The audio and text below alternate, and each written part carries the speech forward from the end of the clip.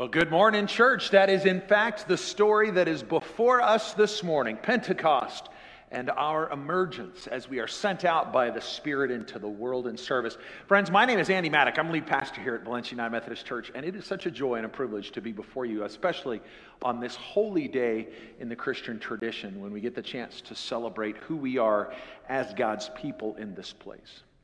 So we're in this Family Matters series, spending some time talking about family ideology, figuring out what it means for us to be the family of Christ. And rolled into that is this holy day of Pentecost, and a way for us to think about how they, as the family of faith, how they as the disciples, how they as the early church, are models for us, for our families, and for our lives. But I just want to give us a sense of where we've been. So on Mother's Day, we started with the idea that families shape and define us. We talked about a mothering energy that nurtures us into our identity. It helps us to know who we are and allows us to make choices about the future we are living into and how we will behave ourselves in the present. Families do that, and church as family does that as well. Last week for Music Appreciation Sunday, we talked about the idea that families celebrate together. My hope is that you come from a family tradition that has special moments around holidays, Christmas, Easter, New Year's, whatever it might be, that your birthday was remembered and celebrated, that you were encouraged to do that for your siblings and for your family members and for your friends, to use family as an opportunity to celebrate, to be a people who are lifting voice in common and being a people who celebrate God's goodness together. And this week with the Pentecost story, we talk about being sent out into the world.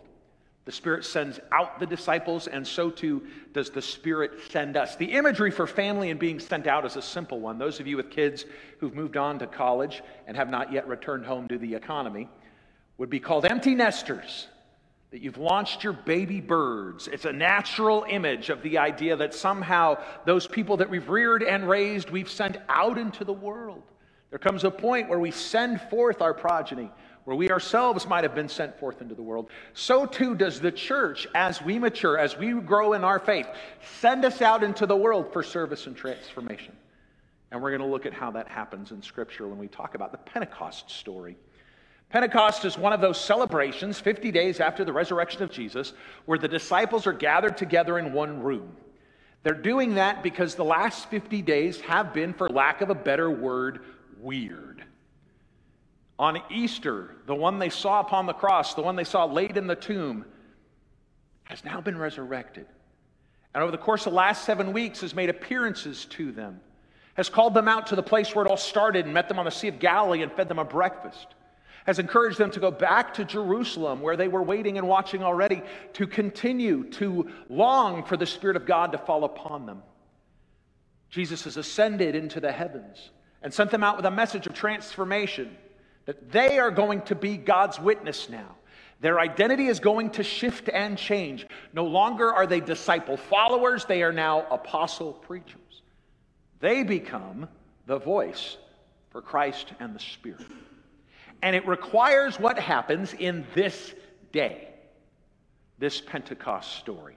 It comes from Acts chapter 2, and just a section of it, because we already had some of it in the video, reads in this way. When the day of Pentecost came, they were all together in one place. Suddenly a sound like the blowing of violent wind came from heaven and filled the whole house where they were sitting. They saw what seemed to be tongues of fire that separated and came to rest on each of them. All of them were filled with the Holy Spirit, and they began to speak in other languages as the Spirit enabled them. Now, there were staying in Jerusalem God-fearing Jews from every nation under heaven. And when they heard this sound, a crowd came together in bewilderment because each one heard their own language being spoken. Utterly amazed, they asked, "Aren't all these Galileans?" ? The word of God for the people of God. Thanks be to God. Let's talk some Pentecost. And the confusion of the people, their anxiety about what's going on. It starts with the anxiety and the fear of the disciples. Waiting and watching. Jesus has ascended to heaven. They feel left to their own devices. They've spent the better part of the last 3 years watching, observing, and learning from the work of Christ. It was Jesus who fed. It was Jesus who taught. It was Jesus who healed even when they could not. He seemed, for all intents and purposes, with his divine capacity to be better in every aspect they were going to be called to do. And so they were anxious. Jesus was gone. What then are they meant and equipped to do? And while they are waiting in this room, there comes upon them wind and fire. The sound of a mighty wind that it rolled through the city like thunder. All were aware of it, all heard it. It was a commotion that drew people's attention. And then in that upper room where the men were waiting, there appeared above their heads these split tongues of fire, a symbol of the Spirit. It's why I am decked out in my finest red today, a symbol of Pentecost. The band said, we didn't wear a lot of red. Are you worried about that? I said, friends, I have enough red for everybody. This symbol of fire as spirit, giving them a dynamos, or the Greek word for power, like dynamite. And that power moves them out of their room. It enables them, it equips them to speak in other languages. Now, the fascinating thing for me in this particular story is that how they speak and the languages they share in are different and unique. What Scripture doesn't say is that they all took Duolingo classes for hundreds and hundreds of days and spoke all of the languages.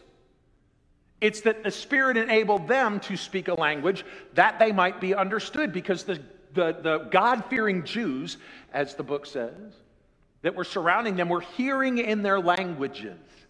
And the list that Acts provides after that of the types of people who were hearing their common language, their home language spoken, and were impressed by the message of God is more than 11. Which means that it is not that God said, all right, Thomas, you're going to take care of the Greeks. Camille, you're going to be in charge of the Parthians. Andy, you're going to do the Edomites. No. It is a work of the Spirit for them to be heard and for them to speak. The Spirit is on the move in this story. They are transformed. And in that transformation, they come out of the room. And as they are heard by the crowds respond in confusion and excitement, but some doubt. Some say these people are just filled with a new wine. And one of my favorite sections in the book of Acts is Peter's first note, his first line in his sermon. You think I start my sermons in random places. Peter's first sermon starts, men, these guys are not drunk. It's only 9 o'clock in the morning. Rather, they are filled with a new spirit. And his first sermon is about the work of God as expressed in the Hebrew Scriptures, as manifest in the person of Jesus, and a bold claim that Christ was their Messiah and Lord. And the people believed. 3,000 people were baptized as a response to his sermon. So what can we learn from this story? What does it have to do with us? Well, the first thing to know is that the word used to describe the movement of the Spirit is suddenly. Suddenly there came upon them. For all the preparation, for all their wisdom, for all that they had learned and all they'd seen, it came as a surprise in the suddency of the moment when the Spirit of God was at move. The movement of the Spirit in our lives can feel, and often does feel, like a sudden change, a shift in us. Or to realize that when we have sudden moments, the Spirit can work in them all the same. That sudden moment when you realize you're pregnant. That sudden moment when you get dark news that a loved one has passed. That sudden moment where you saw the red light, but the idiot behind you did not. Sudden moments are an opportunity for the Spirit to move in and through you. Acts tells us that's the way the Spirit comes to these men who should know better, who should long for it. It is as if they should be checking their watches and train schedules and know, here comes the Spirit of God blowing through. No, they are surprised by it. The Spirit comes and they are equipped. So one of the things that we can do with that is to say, God, do you have any sudden moments for me? I don't need more struggle. I don't need more tragedy. A well-timed sneeze, bless you. But in the midst of that, in the midst of the surprise, in the midst of the suddenness, is there something, oh God, that you need to show me today, tomorrow, or in the tomorrows that follow, that it's going to be a shift in me that helps me to know who I am? Are we as a church equipped to recognize where the Spirit is on the move? To be able to know with a sense of hope and positivity that God is at work in what we are doing and what we are saying, in the songs we sing, in the stories we share, and in the service we provide the community that surrounds us. Because the Spirit is intended to give us boldness. The disciples were given boldness to go out and share the story. That boldness, that equipping, that assurance to go out is an essential part of understanding the Methodist Church. 25th of May, just this last week, is what we call Aldersgate Day. It's when John Wesley, the founder of Methodism, really kind of launched into his sense about the work of grace and the Spirit of God in his life. It says that he was down in Aldersgate Street listening to a street preacher. And you might think, oh, that had to be a pretty impressive street preacher. No, this guy was reading from Martin Luther's preface to the Epistle of Romans. He's reading some other pastor's introductory book to a book in the Bible, but that was the suddenness. And Aldersgate is a reminder. It's that place in Methodism where we find the phrase, and his heart was strangely warmed. And as Wesley writes about that night, he talks about it being a sense of assurance, a sense of deep and personal conviction that he was a sinner and that Christ had died for him and that Christ's grace was for him. And that personal ownership, that personal assurance, that personal relationship creates a boldness in him that launches this transformative ministry that some 250 years later is the Methodist Church. This hope and possibility that God is going to infuse us with a sense of clarity about who we are and whose we are, and that should make a difference. And sometimes when we're willing to do that, act in boldness, the world will be bewildered.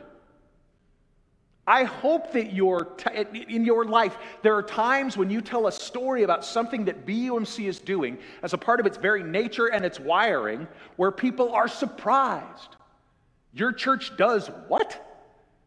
Your pastor said, what? You love who? That sense of bewilderment about how the Spirit is moving was as true at Pentecost all those years ago as it is in the activity of a healthy and vibrant church in this day. Because the Spirit of God promotes change. The Spirit leads to change. There's a change in the disciples, their identity. They went from listeners and watchers to doers and speakers. Peter went from a guy who was denying and trying to recover and take his foot out of his mouth for all the times he screwed up to a proclaimer of the very message of God. To be able to build a sense of relevant bridges because the Spirit equipped his sermon to be able to make deep connections between the Hebrew Scriptures and the book of Joel and the Spirit of God being poured out upon the people and the work and activity of Christ who came into his midst. Peter changed. And when the Spirit comes upon you suddenly, so too do we change. Our lives are different. There's a spring in our step, a hope and a longing that God will continue to do what we have experienced and that God will work in new ways. Because the simple truth is that those disciples are moving in a way that equips change in the world as well. That gift of the Spirit that's given to Peter and the disciples in the upper room is not some Christmas toy that they then go hide away and play with by themselves and never share. It's given to them to go out and to change the world. And in that first sermon, the response is to that work of God, what then should we do?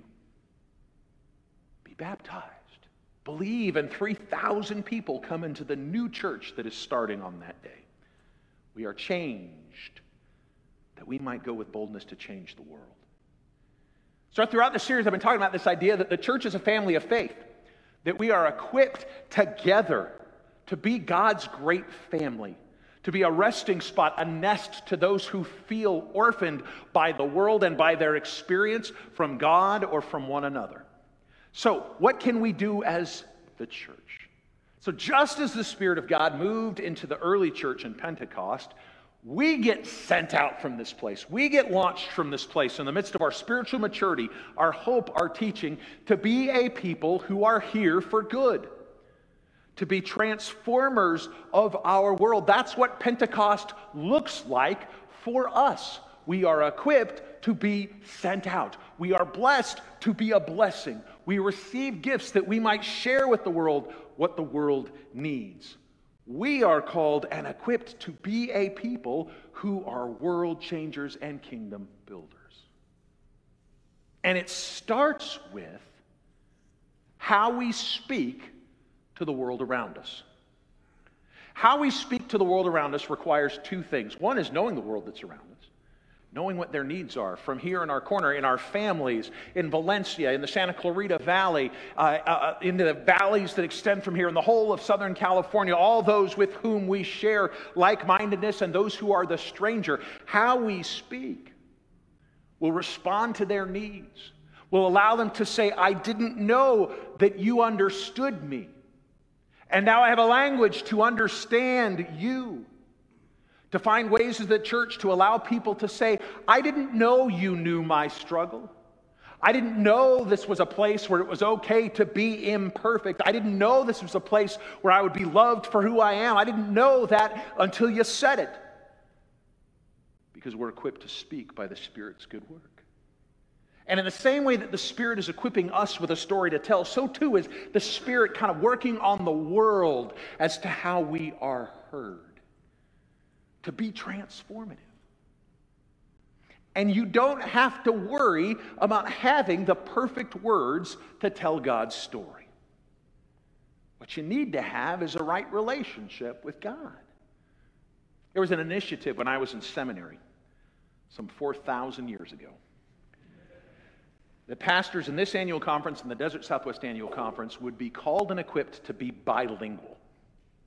That in parallel with classes that we took on the Bible and theology and church management, we would take an intensive class on learning Spanish if English was our first language. That the realities of Southern California, Arizona, and Nevada were such that we would just as likely intersect with folks for whom Spanish was a primary language as we did in English.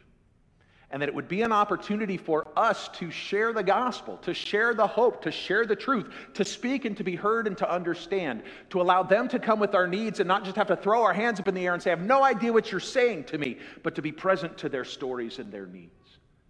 That was a bold vision. And I'm actually sorry that it kind of fell through. Because part of the reason that it fell through is it felt like it was trying to pack too much story and word into it. I even shared that confession with my dad. I said, Dad, I speak some Spanish. I know how to say, I think what I need to say, but I don't know any of the fancy church words. I don't know how to say bishop, ecclesiology, eschatology, any of those big church words that get thrown around. And he said, how often do you use those big church words in your preaching? I said, almost never. I said, there you go. You know how to tell somebody you love them. You know how to tell somebody, God bless you. You know how to tell somebody, I'll pray for you. You know how to tell somebody, I see you're hurt. That's where the gospel is. The story comes from the heart.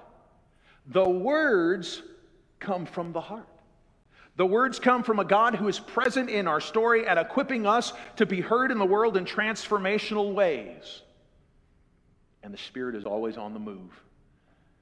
One of my favorite images from John Wesley comes from the idea of prayer.